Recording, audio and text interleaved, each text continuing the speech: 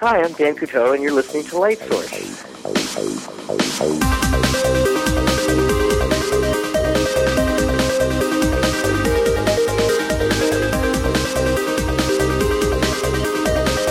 And welcome to episode 56 of LightSource, the official podcast of StudioLighting.net, the website that introduces photographers to portrait and studio lighting equipment and techniques. I'm Bill Crawford, publisher. And I'm Ed Hidden, exclusive photographer and image inspector with iStockPhoto.com. Now, on today's episode, we have with us a talented photographer. I'd read about him in Digital Photo Pro magazine. His name is Dan Couto. He has some amazing portraits, very illustrative work, but I really like what this guy's doing. You're talking about some of the post manipulation and stuff. Yeah, I think some of the purists might think that it's a little too far, but I'm really excited to speak with him because he does a lot of what I would like to see my work get more like. Right, me too. The other thing that I thought was interesting is once we actually got to pick his brain a little bit about how he's doing some of that post work, it is very much an art form.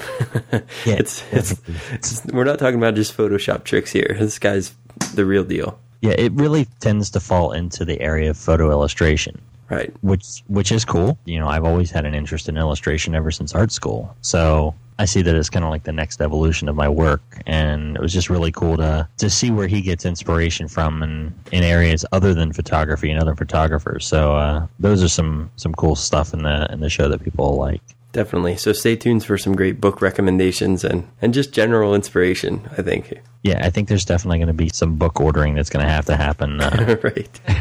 Well, a friend of mine at work just got back from CES. Oh, nice. As tradition, he comes over by my desk and says, well, I was at CES and I saw this camera related. And he said that there wasn't a whole lot that really wowed him there, except for, and this surprised me to hear him say this, the new Casio Elixum Pro. Oh, really? Have you read about it? A little bit. It's kind of like a prosumer camera. You know, it's a point and shoot with a big lens on it that kind of mimics an SLR. It doesn't have a whole lot in terms of resolution. It's still fairly small. I believe he said it was a 6-megapixel camera, which really isn't that big of a deal, but it does sport the world's fastest burst shooting mode. So wow. You full frames, 60 frames per second. Holy cow, are you serious? Yeah. A 6-megapixel camera that'll shoot 60 frames a second at full resolution. That's better than most video. It's double video. Unbelievable. So you could get some very interesting video that's really large. I mean, you figure it's full HD quality. Right. You could also fill up some memory cards right quick. You could do that as well. Well, the nice thing is it's, half the resolution of the cameras that most people are shooting with these days. So that's going to save some space there. If you drop the resolution on your images down to 336 by 96, you can get 1,200 frames per second out of it. So that gets into the range of high-speed camera photography. Wow. Well, he was saying that they were doing some of the images, like the classic high-speed photography shots there at CES, where you'd have like a balloon that was like filled with water, and right. They would push the button and pop it with a pin, and there would be this succession of images, and you'd have this one where the balloon was gone, but the water was still retaining the shape of it. That's way cool. Well, that sounds like a pretty neat piece of equipment. Very specialized, not something that I could really see a use for. But what do you mean, man? You could do a lot of portraits. Well, if people like high-speed photography, that's definitely something for them to look at. It would slow my kids down, maybe. You just have more choice shots to pick from. That's right. Imagine doing selects from that kind of a session. It'd be a nightmare. Well, I have a little bit of an items while we're kind of speaking of new hardware and equipment. I don't know if you've been keeping on top of this or not, but there's a new radio trigger system called Radio Popper. Uh-huh. It's basically being designed by one guy, and he has his own website up. It's radiopopper.com, and he's claiming that these are going to be really ultra cool and inexpensive radio trigger systems. Up until now, it's been like in development for so long that nobody really thought they were ever going to truly come to fruition. It's kind of like vaporware. But he's got some photos on his website and his blog now, so maybe they'll come true. So, ooh, look at those. They look kind of naked, don't they? Yeah, they have their cover off, so he can prove that there's real electronics involved. Yeah, but the exciting part is that he kind of pitched some prices, and the standard RF remote trigger, the smallest set that he's planning to build, has quite a range, and it's going to come in at about $50 for the set. Oh, wow. Supposedly. Sign me up. So, yeah. Oh, wait, here we go. We currently expect these modified prototypes to be back in our hands the week of January 28th. So maybe in this quarter sometime. Wow, that's exciting. Yeah. Anyway, keep on top of that. This is the first time that I thought it was worth mentioning because he's definitely building something in there. So it's not just a site to catch hits. Right. And I think we need something like this, something that's just inexpensive, well built, for those people that aren't ready to invest in Pocket Wizards but really do need to get rid of the wires. I really enjoyed using the Alien Bee ones that we had in the studio the other night, now that we have some new batteries in it. That was my first time really using those, and it was so nice to not be tethered to the lights and worry about you were going to pull one down or something like that. Not that we've ever done that. Sure. No, but yeah, we are testing the Alien Bee radio triggers. We've been for a couple of months, and so far so good. And actually, there was a question on our Flickr group the other day. I need to get back in there and post, but I wanted to make sure before I said anything. Somebody asked, could you use the Alien Bee remote trigger system on other monolights? And we've done it. We've used it with a couple of other brands' monolights. As long as it takes the standard plug, you can put it in between the light and its power source. So no, there's actually two different plugs that you should. The one is the plug for the power source, but the other plug is to make sure that you have the right adapter for the sync. You're right. Yep, good point. So as long as those match, you're in good shape. So those are some cool things. Another one that I found recently was from Microsoft. So if you go to Microsoft.com/ProPhoto, there is a new software add-in for Microsoft Outlook. It allows photographers to add detail of their clients and their equipment for a photo shoot appointment within Outlook. So that way you can use your Outlook calendars a little bit more tailored for your photography clients. You can set up what equipment pool that you have, and then when you book a session, you could say, I'm going and doing this session. You give it a shoot name, and then you can just check what equipment you're going to need to take with you. So when you're getting ready to go out the door, you have this checklist, and it's all based on just these little check boxes that you already have built into Outlook. I think that's a really cool idea. I'm a big checklist guy. I've got the paper ones all over the place in my camera bag. Well, if you're running Outlook, you can go ahead and stick this in there. Here's a news story. This is something we haven't talked about in a while. We used to do the silly news. Right. Let me forward this link to you so I can kind of get your reaction as you see this. Uh-oh. It's called Freaking News. It's a new Photoshop contest website. And the link that I just sent you is from a section called Mouth Eyes Pictures. So if you Google Mouth Eyes Pictures, I'm sure you'll come to this. Turn it off.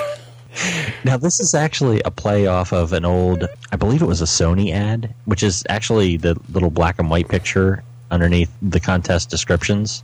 Man. And basically what they've done, for people who haven't gone to the website and made the same noise that Bill did, they take a portrait, particularly in this instance, somebody famous, and you take the mouth, put it on new layers, and resize it, and replace the eyes with the mouth, teeth, and tongue and lips. Yeah. Which is kind of interesting because as you look down through, you can still completely recognize the person, but you immediately notice that something's completely off. Yeah, it's really strange, man. Although the one of Keith Richards looks pretty normal. Wow, yeah. This is a good way to bring back the freaky news, man. If you're bored, submit your new mouth eye photo to the Flickr pool. Okay. Yeah, so I think that's pretty much everything, and we should probably get into the interview now that we've disturbed them with some bad Photoshop. Let's talk about some good Photoshop. Absolutely.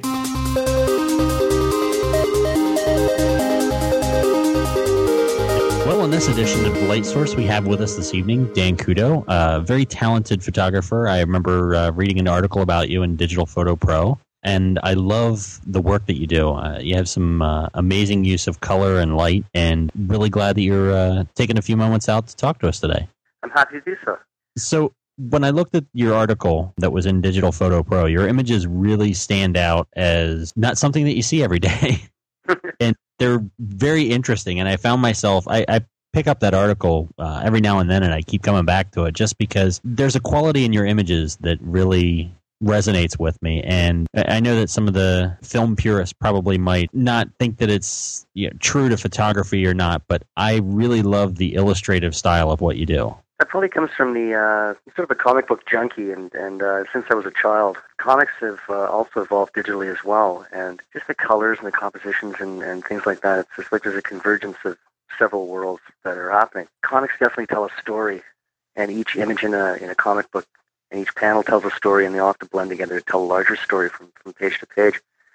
And I think I find a lot of my work tends to have that storytelling quality to it, added to the illustrative angle. It's funny that you say that. I mean, that with the visual storytelling, there was a book that I had read called Understanding Comics by Scott McClelland. Scott McCloud. Scott McCloud. Yeah. So you're very familiar with it then. Oh, yeah. He's got 3 books out, actually. And one talks about making comics, and one is more geared towards the digital angle. But those are fascinating books, and I almost think every photographer should pick one of those up, because really what you're talking about is a representation, is representational art. It's like dots make up comics, and dots make up photos when they're reproduced for masses to see. And it's just a refinement or a different way of looking at it. They're pretty much the same thing. And a lot of what Scott says in those books, a lot of photographers just even do instinctively. And there's stuff even going on now digitally where there's so much sort of visual noise out there that you're mandated as commercial photographers to cause eyeballs to stick to your work. And the way to do that is to tell ever more quirky, interesting, diametrically opposed stories all in one image. And there's a layering and a depth, and then you start coming from the Hollywood angle. And it's really interesting what's going on there as far as motion capture. I mean, this digresses a little bit, but everything is going to like motion capture, where you're capturing actors with no makeup, no hair, no wardrobe, no green screen even, and transposing those motions into the digital world where you can just do anything with a virtual camera. And all these places are just sort of merging into one. It's like stills are windows onto a lot of these worlds. And a lot of people now are seeing things in stills, and it's like, well, we know how to make that move now. Let's do that. Right. And a lot of times it's now like sometimes a still idea will be the basis for a commercial, as opposed to used to be the other way around, where all the stills are extrapolated from the commercials. Okay. So the art inspires the image, and the image inspires the motion video. It's kind of a circle. Yeah, it's becoming very circular. So how do you, this is a very broad question, but I'm just curious how you would lay this out for us. With that all as a background for your imagery, how do you approach a concept? You just say, all right, I want this image to tell this story, and lighting and all that comes later. How does that happen? It almost just comes at once. It all comes in one giant just flash. As soon as you sort of get a layout or an idea or something from someone, for me, immediately, instantly, this is how this story should be told. Or this is the strongest way we could tell this story. And sometimes it has to be dialed down or changed a little bit because it's too intense for that particular audience, audience, or it's this or it's that. But usually these inspirations or flashes just come immediately, almost whole cloth. Wow. Right down to the lighting and everything, just bang. The thing is, too, I tend to read, I read a lot, like a ton. I never watch TV, literally never, and I'm getting into television production, so go figure. But I read a lot, and I find it just causes your imagination to just have a lot of tools handy and ready. So you're just almost chomping at the bit when someone gives you an idea, and it's like, bang, let's try it this way, let's try it this way, let's try it this way. That's interesting. So you're almost exercising your mind when you read, picturing things in your mind as you build the image from the story. Yeah. That's cool. And it's almost an instinctive thing that as soon as someone gives you a layout or an idea, it's like, well, why don't we try this, why don't we try that? Wow. Like I had this thing I did for this nightclub. This new club in Toronto, and it used to be this old Sony PlayStation place, and it's the only place that had like these 2 escalators, 2 or 3 escalators or something. So this nightclub took it over, and I said, well, why don't we do something where, and they're like, well, what should we do? And I'm like, well, why don't we try having your nightclub created virtually so it looks like your nightclub in the year 2020 or something. And let's shoot all these Toronto club denizens and put them into this virtual environment, but they can be sticking to walls, they can be upside down, walking on ceilings, there's no gravity. and let's just play around with this sort of spatial thing, and it worked out really, really well. I'm looking at that image right now, and it's amazing. So that just flashed in your mind? Well, kind of. Like, the guy who's running the club, Peter Gation, did like Tunnel in New York back in the day, and Limelight, and all these sort of mega clubs. And then it was interesting because he started populating his ads with all the people who came to his clubs, and I just came up with that same idea. Wow. And it's like, why not use all the people who come? Because then, they'll be rah-rahing your club all over the place. They'll show their friends. And I said, why don't we take it a step further and do a series of ads? We could set up a live photo shoot in the club. And then the girl who has wings this week gets free bottle service or something. Very cool. So, nice. Yeah. Well, let's talk a little bit about your pinup series that you have also on the main gallery of dancouto.com. It's DANCOUTO.com if anyone's following along there at home at their computer. As I'm looking at the pinup series, I'm noticing some strong resemblance or paying homage to, was it Antoine Vargas? And oh, yeah, definitely. There's Vargas. There's one or two other guys, George Perry. Like, particularly the first signature images, that's just like straight Vargas. But it was almost like an exercise. Let's go, that close, following it that closely. And then you start to get a real appreciation of this guy's like a master with the airbrush. He knew his anatomy inside out, his skin tones. And you really start you look at his work and you realize it's only when he picked up the airbrush that things really started to gel as far as his work goes. And that you could really and he never really used any backgrounds either. There's like maybe light pencil strokes. There's very little propping. There's so much to learn and play with doing that pinup series, and then learning what makes a pinup because there's nowhere to hide. Like most photos have tons of background. So those images took like 3 months to retouch because I basically had to learn illustrative skills, which is really what, master Photoshop guys, I tend to paint with photos because my illustrative skills could use, a little more polishing. But learning about anatomy and stuff like that for those pinups and just stretching the legs, nipping the waist. And I actually have to use really, really old school software that works on System 9, believe it or not. Huh. And it's, this company's gone belly up, and you actually need a hardware key to use the software. And I'm going to guess you're talking about Live Painter? No, that actually was a really good program. That's too bad that disappeared too. No, it's called Metaflow. Oh, okay. It was used for movies and stuff like that. But it's got like an amazing distortion thing that you can do a lot of stuff with. And it was used for movies, and they happen to have a stills version that came out, and I use that thing all the time. Really? Yeah, like it's amazing what it can do. Like as far as like you can literally take an image and let's say a face and morph it into so it'll stick into like a letter F or something, or let's say a guitar will follow like a curlicue or something, a guitar neck, and that would take like forever to do in Photoshop. And this program just through the algorithms is able to mathematically do an amazing job. That's really cool. Now, obviously, you knew what these images were going to look like in the end. So, how did you approach setting them up with the lighting and all of that? Did you? You start to find like a lot of these things are tricky with the lighting because they don't really. Initially, you look at it and you go, okay, the light's coming from that direction. But then you really study it and you go, wait a second, the light's coming from that direction. How come there's an extra shadow over there? There's an extra shadow over there. And after a while, you start to realize you have to light this thing very much like an illustration. And you also have to shoot it like an illustration in that there's zero regard for perspective.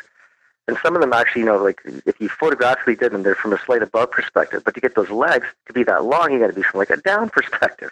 So you end up, for some of the images, you end up assembling maybe 8, 10 different pieces that come from different perspectives. And then you're still stretching, distorting, and playing with those things as well. And this is after you had custom wardrobe made, because I like to have everything, I like to do as little fix-it work in Photoshop as possible. So all those outfits were custom made. And then we had special propping done, and special hair guys came in, and all this stuff was planned. Wow. So now, was this for personal work, or was this for a client? Yeah, just strictly for personal work. It's amazing. And try to get, see if I can get some jobs or something through it. Vanity Fair phone, and I almost that would have been wow, okay, hit one out of the park with this. But at the last minute, they wanted someone quote unquote more experienced in handling anorexic stars or whatever the hell we were shooting that week. There's another image kind of down a little farther on the thumbnail strip that I wanted to talk with you a little bit about. Sure. It is a woman in a nightgown leaning against a wall with some deep blue colored shadows with looks like her arm, leg, and hands are turning into literally ice. Oh, yeah, okay. Yeah, that was for Canadian Fashion Week, and it was actually never used because the powers that be in Canada thought it wasn't the fashion. But anyway, we won't get into that. That was that particular image. There's sort of several ways you can do that now, like the 3D desktop programs that are available. I personally use Cinema 4D, and more importantly, the rendering engines are now at a point where I would have done this in 3D. But back when I did this shot, we didn't really have that luxury, and we didn't really have the budget to make full ice prosthetics. So what I did was I was in New York, and I went to FAO Schwartz, and they have, I think, one whole floor is devoted just to dolls. So I wanted a doll that was about maybe 2 feet high, 2.5 feet high, because that was sort of the mean margin point where you could get something that's fairly realistic. So you could take its limbs and make reverse cast and then recast them in lucite. Wow. And then shoot them with pretty much like an identical lighting match, but the lights move closer because you're dealing with a miniature. So if your lights are too far away, you're not going to get that same refraction through the limbs. So you just move your lights closer, and you pretend the thing is basically life-size, and you proportionally adjust your lighting, right, your size, and your distances, and your intensities, and then shoot it, and then basically just merge everything in Photoshop. That's amazing. That's intense. That is. I'm sitting here. I'm like, I keep thinking some of the off the wall ideas that I've had and things that I've wanted to attempt, where I've thought about doing some reverse mold type stuff, and I thought, nah, that's just too much work, or that's just ridiculous. I can't imagine anyone go through that trouble. But evidently, I was wrong. You're right. Well, back actually, when Photoshop first came out, I did some mermaid stuff, and we went down to the fish market and just spent like hours down there finding the perfect fish and like stretching their little fins out and like lassoing their little, everything to get everything perfectly spread, get the good light on it. And we had to paint them with glycerin, but the finished effect was pretty wild. Like it worked. Wow, that is cool. Well, before we leave this image, there was something else that really captures my attention with it, and that is the use of that deep blue shadow to it. Yeah. That particular effect has really intrigued me lately, and I've unsuccessfully worked with it. Is there anything that you could give me some advice on, and all our listeners too, as to how to achieve that and getting that richness in the shadow color? I'm not going to tell you exactly how I do it because it is a signature thing, but I will tell you that it is a lighting thing. It's not a digital thing, and you basically have to. It's counterintuitive. And, right. And how you, it's basically, as you light the person, you also have to light shadows. Okay, So well, back to the studio. There. We'll play with that tomorrow night, Bill. Yeah, you gave something for us to work on for the next couple of days. and of course, some listeners going to end up pulling it off before me and make me look like a chump. So right. Well, so the best advice I can honestly give you is any photographer is to take a cinematography course. Okay. Now, the quote-unquote downside is, most of what we do photographically deals with strobe, and you're not going to learn anything about strobe in a cinematography course. But what you will learn is, like, the sign of a good cinematographer is a guy who can do a lot of quote-unquote what they call setups in a day. And those are different lighting setups, and mostly you see that in music videos. And a really well-lit music video, like the guy used as a DOP in this thing I'm working on now, this reality-based show, he did this thing. We had to get this rapper and then this old 80s guy like Larry Gowan together. And said, "Oh yeah, there's all these setups and stuff. This is fantastic, like beautifully lit." Because I did this in a day. Wow. A day? Wow. So to know your light, because after a while if you start to look at movies, you look at everything through a cinematographer's eyes, you start to see all this lighting. You see the same types of lighting. Like lighting has a certain direction. And there's a certain quality to it, and there's a color break, and just matching those three, there seems to be an infinite variation, but there really isn't. There's this sort of flat light, there's this directional light, there's a couple of other things, and then you're kind of going, and this is always just relative to a person's face or the scene or all these other variables, but there's a controllability to it that the cinematography people really know well, and it's easily shifted and adjusted to strobe. Because they got to deal with the hot lights, which are a bitch. Right. If you want to change a light, you got to move the light. Right. Instead of just ratioing the power. To its 1 degree or another, yeah, you can put some scrims in front of it, but that's going to change your color temperature, which the film is going to see. And strobes, it's kind of a cheat. Like, it doesn't really teach you about light because they're all parked around your set and they just don't move. And you can have like massive screw-ups on your set. I mean, it's less on the digital age, but more definitely in the film time. Where if you adjusted a power ratio or took off a gel or something, you didn't move the light, you couldn't tell anything, and something happened to your lighting, Right. Or strobe didn't go off, right? That doesn't happen in film because you see the light, and it teaches you to see light too. Because film sees light differently than the human eye, like way differently. Okay. And you start to just twist that and learn that, and you start to, like, the best training you can have is starting with sunlight and then playing with lights that augment sunlight or reflectors. Like if you're lighting a fashion portrait and you're kicking in with a silver reflector, gold reflector, a blue reflector even, a white reflector, and just seeing what these different things do. That sounds like great advice. You have a natural light section in your portfolio. Is that something that you still like to do? Oh, yeah. Like lighting like a beautiful girl in sunlight or, that kind of thing is just amazing. It's great. Like as much as, you start to think of yourself as knowing a bit about lighting, like, you go outside and you see the way he's painting light, then you're just blown away by it. Right.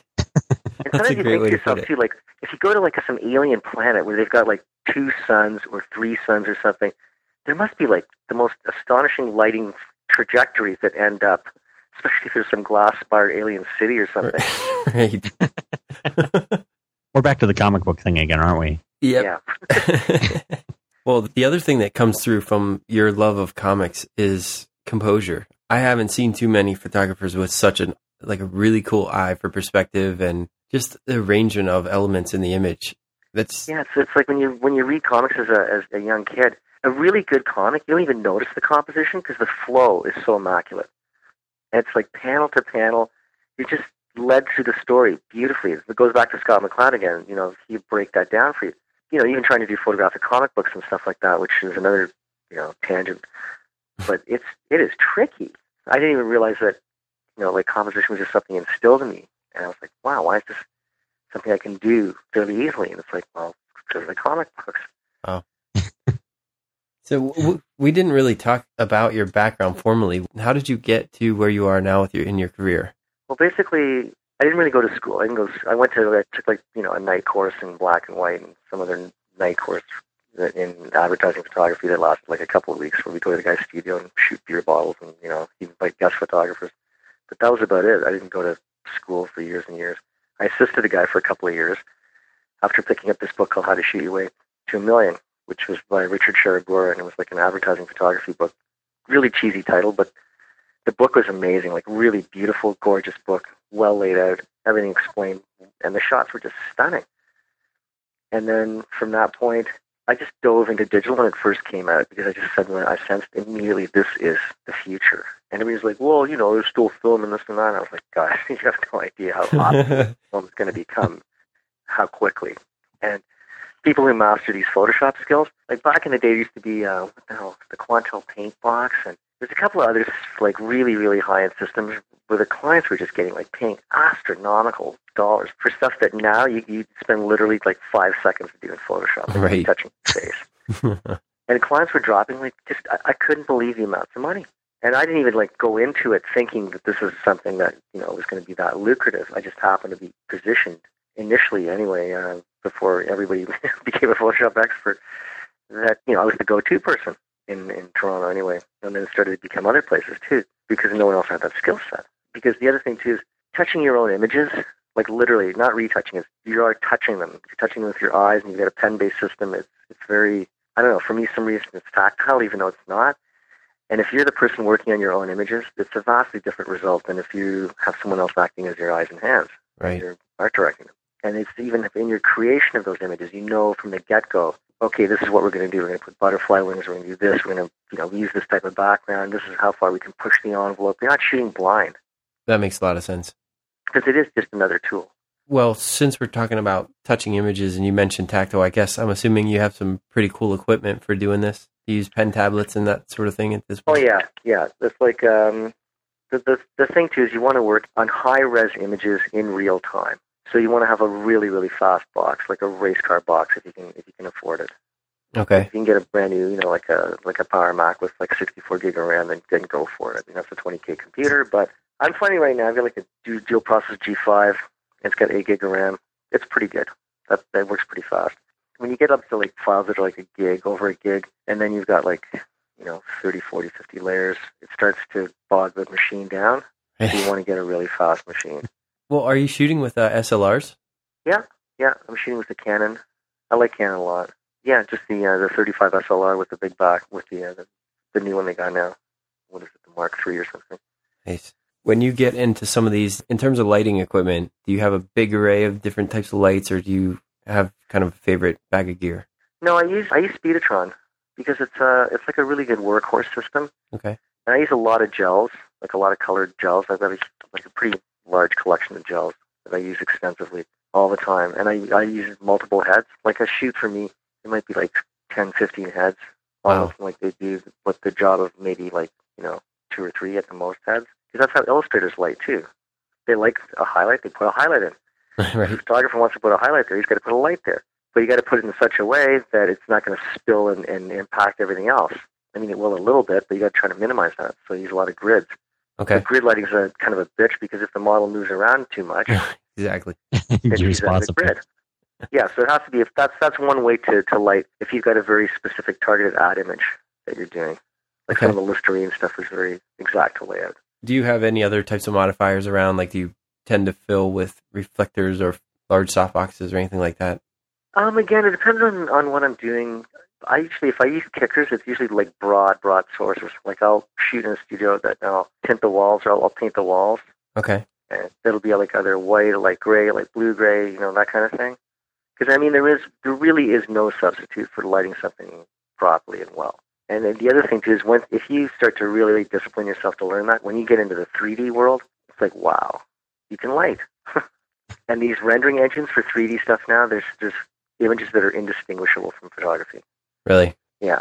And you can start creating like fantastic virtual worlds that exist. And the weird thing too is once you create it in 3D, it is a world that has depth, and you can have camera motions then. You can have the whole thing move if you want to.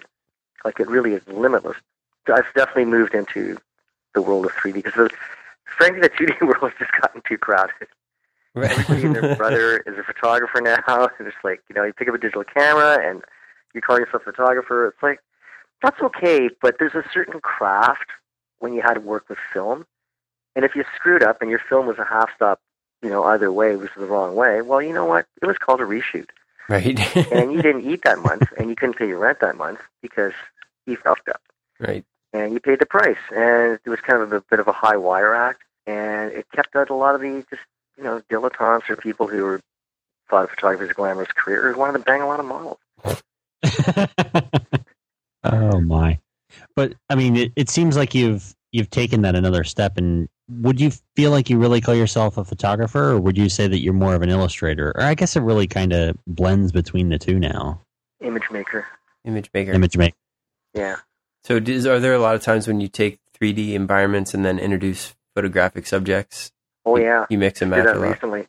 But the thing too is, there's a lot of requests I'm getting now for like quote unquote layered files, which basically the client gets to butcher your work.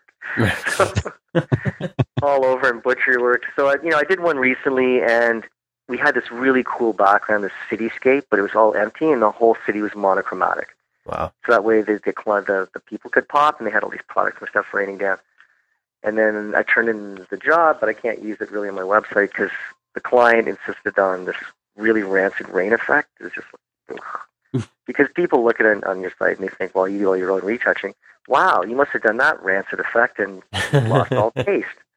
Maybe your eyes have fallen out on your desktop or something. So that's it becomes a little, Photoshop has made a level playing field of something that is, you see, like in Europe, if you ever look at Archive magazine, that's a great magazine that I highly recommend. If I had to pick one magazine to look at every month, it's Archive. Okay. And that is the best advertising photography in the world. And it's broken up into like different sections for automotive, for fashion, for PSA, for travel, all this other stuff. And there's highly imaginative uses of Photoshop that are really, really, really well executed. Nearly all the best stuff comes from Europe too. Nice.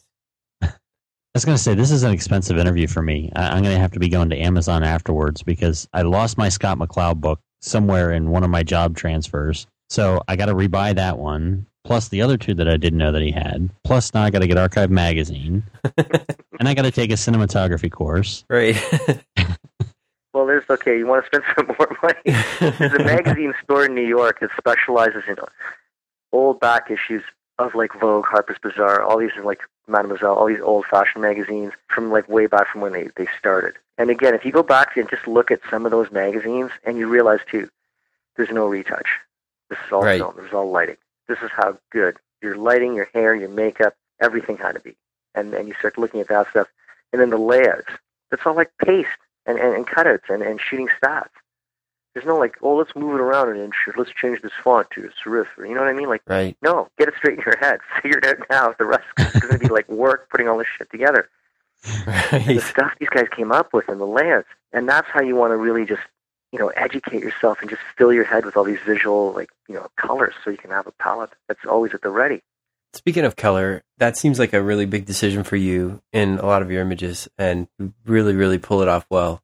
What kind of advice would you give to someone who kind of struggles with color selection or using that as a visual element in a photo? You want to get to a point where color is instinctive. Like, first of all, the primary talent every photographer has, for the most part, is a recognition of when something is wrong. Otherwise, you have no style, you're not going to make any money. Right. But how to get there, most of them can't tell you because they're all frustrated illustrators or painters. Now, illustrators and painters do know how to get there, and they've gone through all this whole color nightmare. So instead of, you following that path because then you're going to become an illustrator and that's really your photographer, what I would suggest is you just inundate yourself with things that touch you from a color point of view. And you have to ask yourself, why? What works? Is it warm colors, cool colors? Are there any rules? Is cool colors going with this warm color? Why does this work? It's all like story-driven, subject-driven. There are no rules for color. None. Not one rule about what works and what doesn't.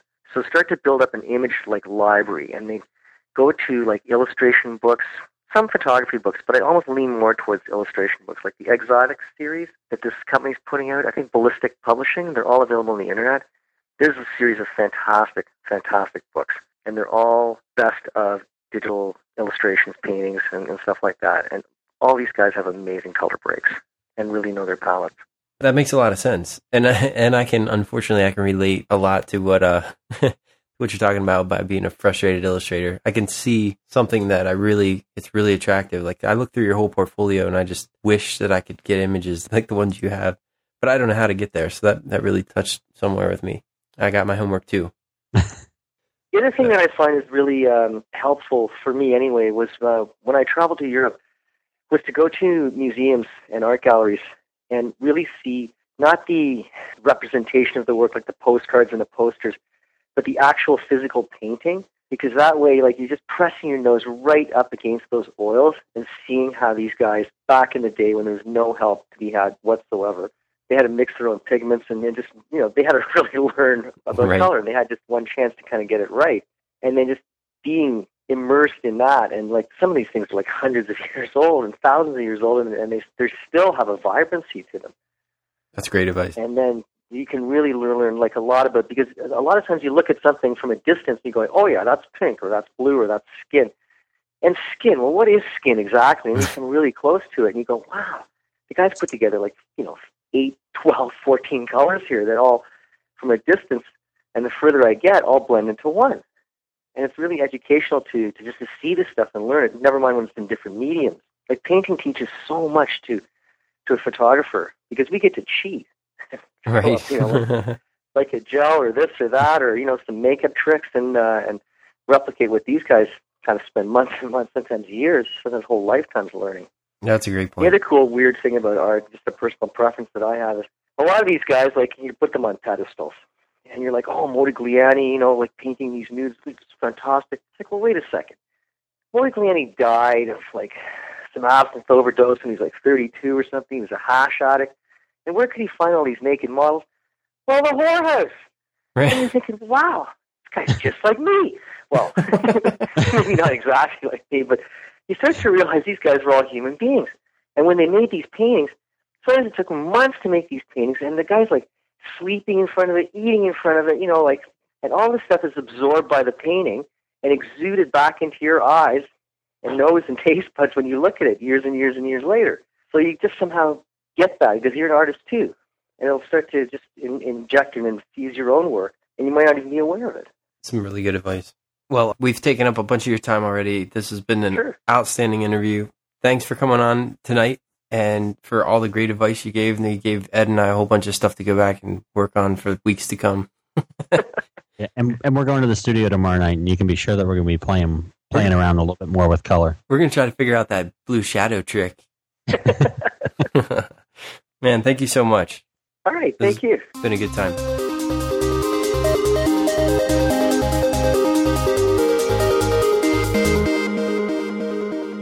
Well, that's all we have for this episode of LightSource, the brightest podcast on the internet. Be sure to check out the show notes for this episode and all the other LightSource episodes at the website studiolighting.net. And you can also send us an email comment at studiolighting@gmail.com when you can send us comments, questions, or just images that you'd like us to see. And if you really want to get involved with some of the other listeners to the show, you can head over to the LightSource Flickr group at www.flickr.com/groups/LightSource. You can post your images and get feedback on your photography as well as seeing the things that we're taking pictures of. And as always, if you missed any of these links, our quick outro here, you can find all of that and more at www.studiolighting.net. Till next time. Bye-bye.